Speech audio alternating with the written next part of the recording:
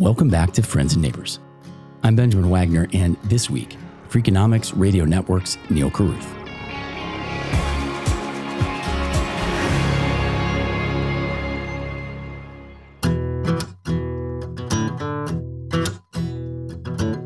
In 2014, as I wrestled with what to do next in my media career, I happened upon, applied, and was accepted to be a year-long fellow in a program now called the Media Transformation Challenge at the Poynter Institute for Journalism.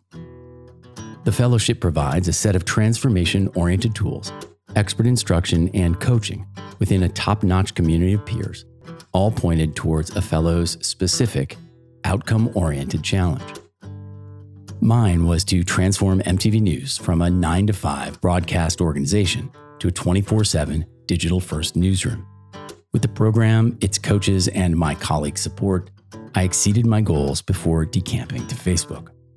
While driving real, measurable outcomes is a unique value proposition among similarly marketed programs, what also makes MTC so unique and meaningful to me is that not only have the tools been useful in my role since, they've been useful in the rest of my life as well. Moreover, members of that community of coaches and peers have become lifelong, trusted friends and allies. The kind I see at conferences, sure, but also the kind that I call for advice, guidance, and connection. Freakonomics Radio Network Executive Vice President Neil Carruth is a member of that MTC family. As a 2019 fellow, Neil's challenge was to make NPR the leading producer and distributor of daily on-demand audio. If you're paying any attention at all to public broadcasting or the podcast space, you know that in the end, Neil delivered. Neil was born and raised in the Twin Cities and was so captivated by local talk radio WCCO's Theater of the Mind that he began creating his own imaginary radio shows on his dual cassette boombox. Neil dove headlong into radio journalism, parlaying a psychology degree from the University of Michigan and a pair of key public broadcasting internships into a 23-year career at National Public Radio.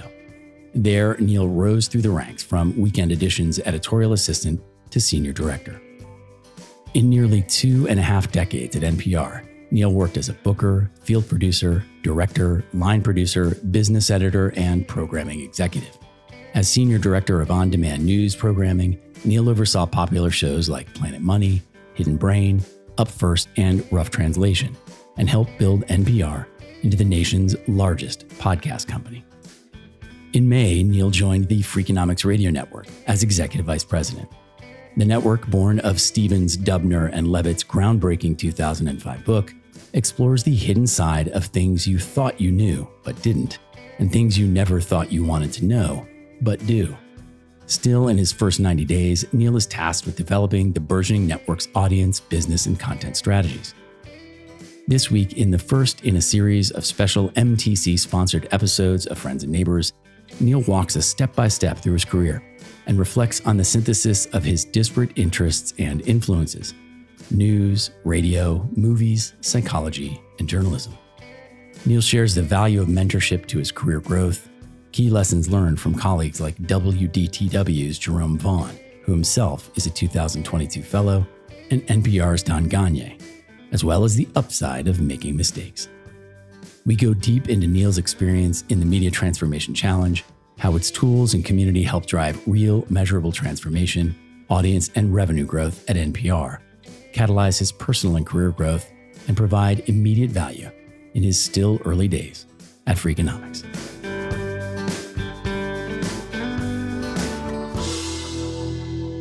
What was the MTC challenge for you and NPR?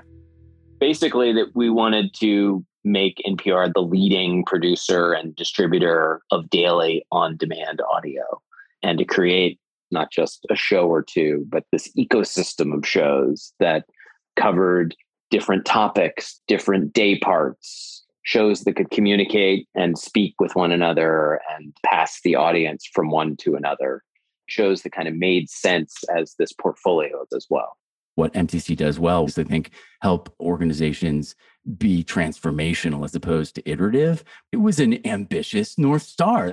It was ambitious. And one of the reasons that this was challenging for an organization like NPR is because it's a membership organization. And That's very important to the identity of the organization. I would say that's very important to the flourishing and functioning of American society and democracy and the future of local news. Like, those are not trivial things that you want to take lightly. And I would say top of mind for me in executing on the performance challenge was making sure that there was something in it for stations. And in fact, we actually ended up creating, as far as we're aware, the first localized daily news podcast, a show called Consider This, which is still done in partnership with a dozen member stations. And so when you listen to that show, the top of it is produced by the team that produces All Things Considered. And then depending upon where you're listening to it, if you're listening to it in a city where we have a localized option, it serves you the national local blended version of that podcast.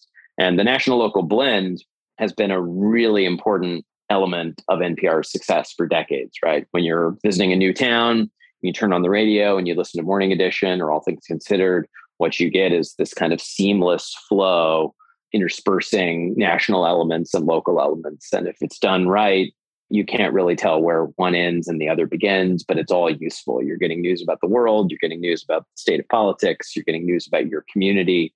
And so our goal with Consider This was to try and do that within the constraints of an RSS feed and a traditional podcast. And so that was an incredible capstone to the year of work on this performance challenge.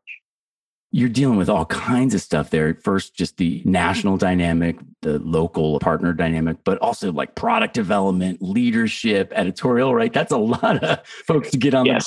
The Yeah, I had been involved in some complex projects. Never had I been involved in anything so complex as Consider This. And I couldn't have tried to tackle that one at the beginning of the MTC year because I needed the education and the experience with thinking about constituency map and different kinds of stakeholders. Because as you say, this one was incredibly complicated, right? There were the national producers, there were the product people, there were station people who were going to be involved in it, there were station people who weren't going to be involved in it, there was the NPR board, there were NPR executives. We were also doing something that had never been done before, and with good reason. It turned out it was incredibly hard to do it and kind of messy and kind of imperfect. And so when you're in that zone too, that makes things incredibly hard.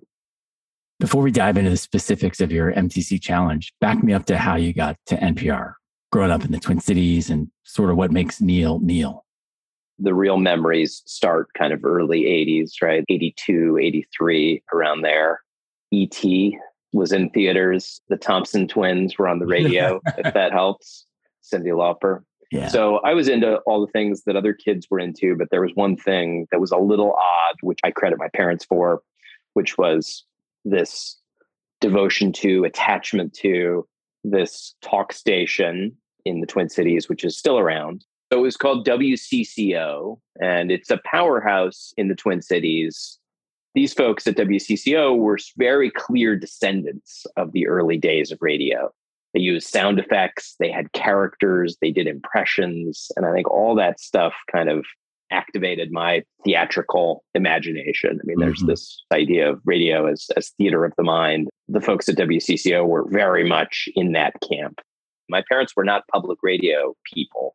I didn't start listening to public radio until much later. They were both public school educators, teachers who both ultimately became administrators, and they were involved in the efforts to desegregate belatedly the public schools in Mississippi in the late 60s, which was a high stakes, dangerous effort many years after Brown versus Board of Education. Yeah. Did you have an early interest in journalism? Were you exploring? Did you like teasing at what was going on in the human mind? We left Minnesota eventually, moved to Williamsburg. I started writing stuff for the newspaper, eventually became the editor of the paper. I loved and still love movies. I was a movie critic, teenage movie critic for the real non-student local paper called the Daily Press. My parents gave me a boombox with a couple tape decks, which would allow you to kind of layer in sort of a crude way, like sound effects. And so I would write little scripts. I had like a little radio studio set up in the basement, a real mic and a mic stand and a boombox. And at some point during high school, I got an internship at the college radio station, which was just an incredible thrill, like hanging out with college students. There was like all these CDs and LPs sitting around, made new music discoveries, got to hang out with college kids and got an FCC license at some point. Wow. So I was in college at the University of Michigan, had just discovered public radio, started listening to All Things Considered, Fresh Air, and Talk of the Nation, which was hosted in those days by Ray Suarez. Mm-hmm. There were a few people who became real models for me in terms of the kind of, if not the kind of broadcaster I wanted to be, since I've mostly been a behind the scenes guy, but at least the kind of broadcaster I wanted to support and advance. Ray, Robert Siegel, Scott Simon, Terry Gross. And, I got to at least meet, if not get to work closely with all those people at some point. And so it was a real revelation for me when I discovered them. One summer, didn't quite know what I wanted to do, but had this portfolio of newspaper articles and had always kind of liked radio from early days and played around with it. And I thought maybe I should go work at an NPR station. So I drove into Detroit, met with Jerome Vaughn. I'm sure I wore a tie for the occasion, which I would later learn totally unnecessary in most public radio newsrooms.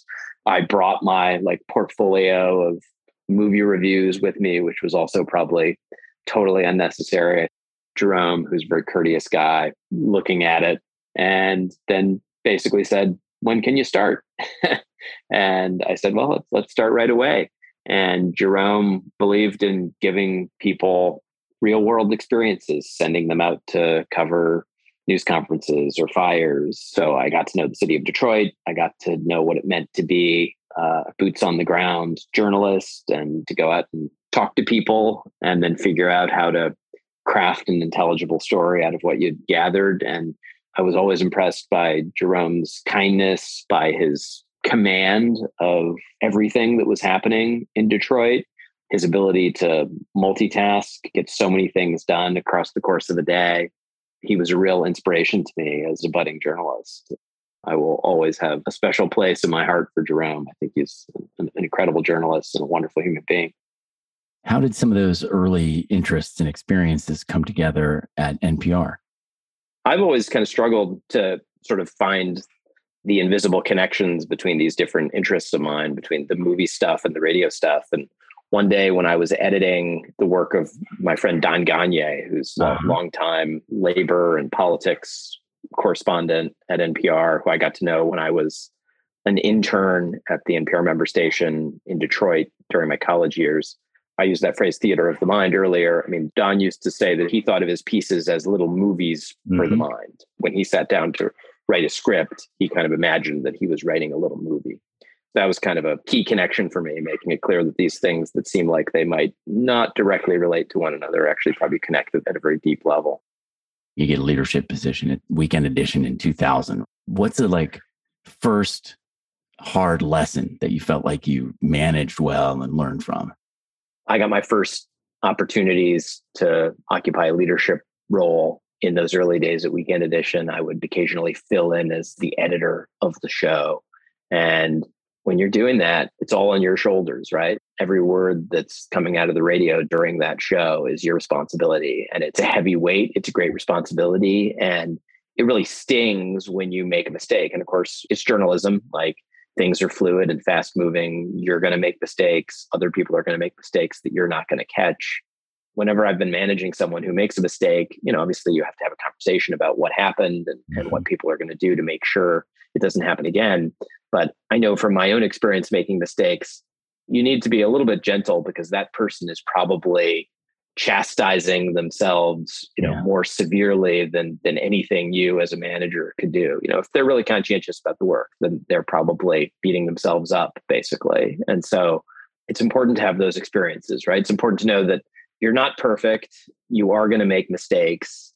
You should learn from each mistake, and hopefully you don't make the same kind of mistake too many times. I remember one of my early bosses, a woman named Sharon Ball, told me that after I made a mistake early on. She said, "Well, let's just make sure you don't make that one again. Just keep making new mistakes, and you'll be fine." How did you feel about MTC as you entered? Did you have a sense of what to expect. What was your sort of mindset as you entered and proceeded through that first few weeks? I had a sense of it because my boss, Anya Grundmann, had participated in it and without calling it out, had even sprinkled in here and there some of the concepts. So, we talked about balcony dance floor. We talked about assumptions to knowledge. I never heard her use the phrase constituency map, but looking back on it, it was clear that she had that in mind when we would have conversations about the conversations that needed to happen before you could tackle something big. So I felt like I had a sense of the material. I was nervous. I was a little bit intimidated, especially when I looked at the list of who was participating in the program. It was an impressive group of people. I knew a couple of them because there were several people from public radio in the group, but the range of organizations was impressive. The level in organizations that people were coming from was also impressive. So I remember being, nervous, intimidated, grateful that I'd been given the opportunity, determined not to screw it up. Right. That was the mix of emotions. It turns out that everyone's a little bit scared and a little bit intimidated, but you end up realizing how much common ground there is. And then you end up having this incredible shared experience of having been through the program together. How did you determine the shape of your challenge and break it into parts and steps? I benefited, as I think everyone who participates in the program, from a great coach, Quentin Hope, who, because of his public radio background and public radio bona fides, ends up working with a lot of the public radio folks who go through the program.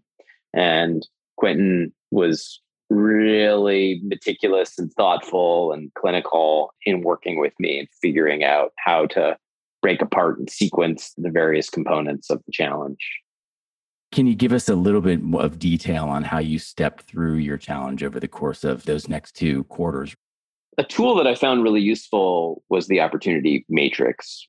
That was something that Quentin and I spent a lot of time on. And it was a really useful way to think about this portfolio challenge that we had. How do we build a portfolio that does a lot of different things?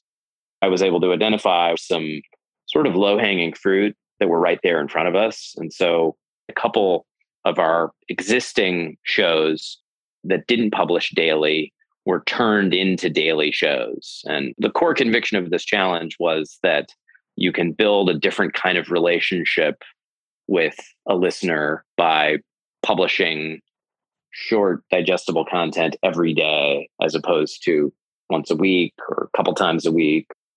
How did those Quentin calls go? What kind of stuff did you cover in those? They were amazing. And I remember a comment Doug Smith made in the early sessions before we actually got paired up with our coach.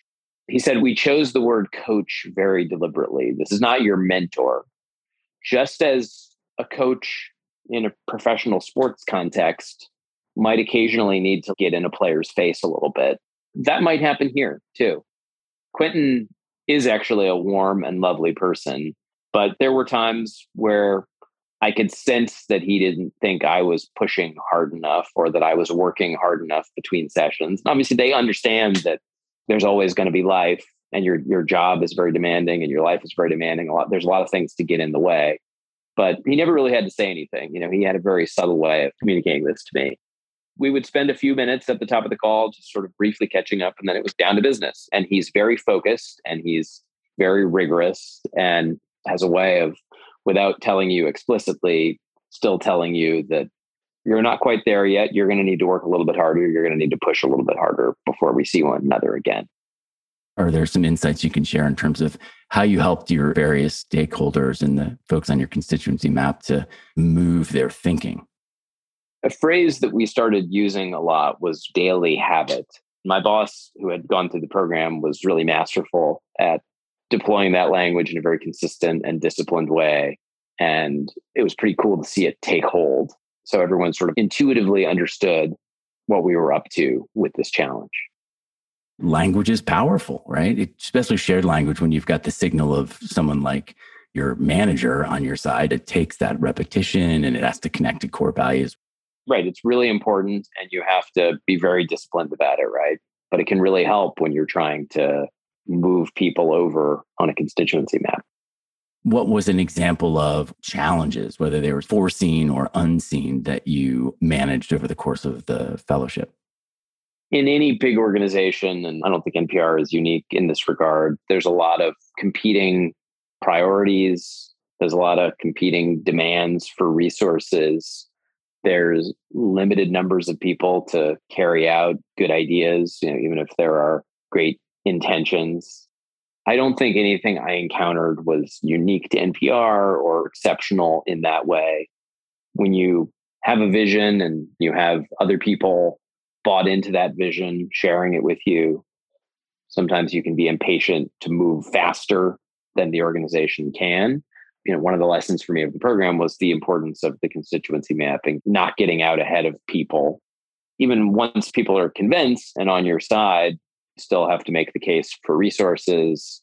You still need to execute. And so, harkening back to the opportunity matrix, that's where it was helpful to find some low-hanging fruit, early wins in the jargon of the program, where you felt like you were moving and you were creating some momentum, even though maybe you weren't quite executing on the biggest ideas yet, but you weren't standing still either.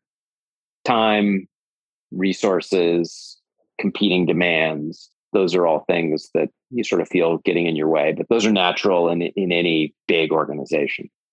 And those early wins are so key. It's a good shot of dopamine that everybody shares, then reorients around, oh, this is a thing to align to and align with. That's right. Anya and I started using the phrase daily habit portfolio before there really was like a daily habit portfolio. But then once you're pulling these existing shows in and then you create another new show, suddenly before you know it, there are a half dozen shows in this portfolio. It sort of becomes a thing. Yeah. And that was really exciting. One of the means for measurement or understanding progress within the context of any challenge is this thing we call the S curve, right? How did you know you'd reach the beginning of the end? I think it was the point where we had kind of a critical mass of shows where we felt like this was a real portfolio that was reaching across the portfolio a significant audience base day in and day out, week in and week out. That was the point where it felt like, okay, we've really accomplished something here. We've moved beyond just having a couple shows, and now we have a real portfolio. How did the challenge turn out, and how were you measuring and identifying success? Obviously, I'm not going to give precise numbers, but I can say that we exceeded the audience targets that we'd set for ourselves at the beginning of the year. And we also exceeded the revenue targets we set for ourselves at the beginning of the year. And on the revenue side, more than paid for by a significant multiple my participation in the program. In my experience, in addition to this sort of explicit ROI in regards to goals that are set and so forth, there's this shared experience with your team that all kinds of colleagues benefit from a lot of these tools and tactics. I started using the language of the program with my colleagues. So even though they weren't directly participating in the program, I think they benefited from the intellectual frameworks that are at the heart of the program. With whom did you build affinity in your class and or broadly the alumni network? And how, if at all, has that endured? I really gravitated toward the folks from the BBC, in part because NPR occupies sort of the same status in American life as the BBC does in the UK. There were a lot of people in the program, including people from very different corners of media and journalism who I found that I connected with. And the group has stayed in touch since then. There was a kind of mini reunion. We all stay connected via Slack. Whenever anybody has big personal or professional news, that ends up in the Slack channel and people cheer on one another. And there's been discussion about trying to get the group together again here in the coming months. How would you characterize the transformation within yourself? I think I'm a more confident person. I think when it comes to approaching challenges at work, I'm more thoughtful, rigorous, systematic, strategic. Those are all things that I feel like the program gave to me and that I've been implementing in my new role at Freakonomics. It's been enormously helpful to use some of these tools in wrapping my mind around a new professional context. There was a lot that I already knew at NPR. Now I'm in a situation where everything's new and I'm having to figure it out for the first time. So it's been helpful to use some of the tools of the program to orient myself. Authenticity is an important trait for a leader too. So you don't want to sort of put on airs or create this completely artificial mask in your interactions with your colleagues. But being in the program does kind of give you this seriousness of purpose. It encourages you to think about the organization through the lens of the CEO, even if you're not the CEO, which I think is very helpful. But I think people sense that seriousness of purpose about what you're trying to do to extend the reach of an organization, improve its culture, expand its resources, and drive the business. Think back to that kid with his boombox and his 2 cassettes. What would you tell him today if you could go back and share with him a little bit of your journey? What would you tell him? I would tell him that there's a new golden age of audio over the horizon and stick with it. Lean into what you love. There's a real career there. Psychology is very much part of the Freakonomics world, not just economics. I think Dubner was drawn to Levitt's work in part because it explains human behavior at the individual level and at the group level. It's not about inflation and, currency movements. It's about how people tick, right? So I guess in a way, I've finally woven together all the themes that have been present throughout my life and my career that might have seemed like they were isolated. That's what I would tell that kid sitting in his basement on a snowy Minnesota afternoon, to just hang in there. You can actually have a really meaningful life doing this. Friends and Neighbors is an Essential Industries production in association with Wagner Brothers. Learn more at friendsandneighborshow.com. And for more on MTC, please go to the Media Transformation Challenge program at pointer.org. And please help your friends and neighbors discover our show by sharing, liking, commenting, and rating. Really, it makes a difference. Until next time, it's a good feeling to know we're lifelong friends.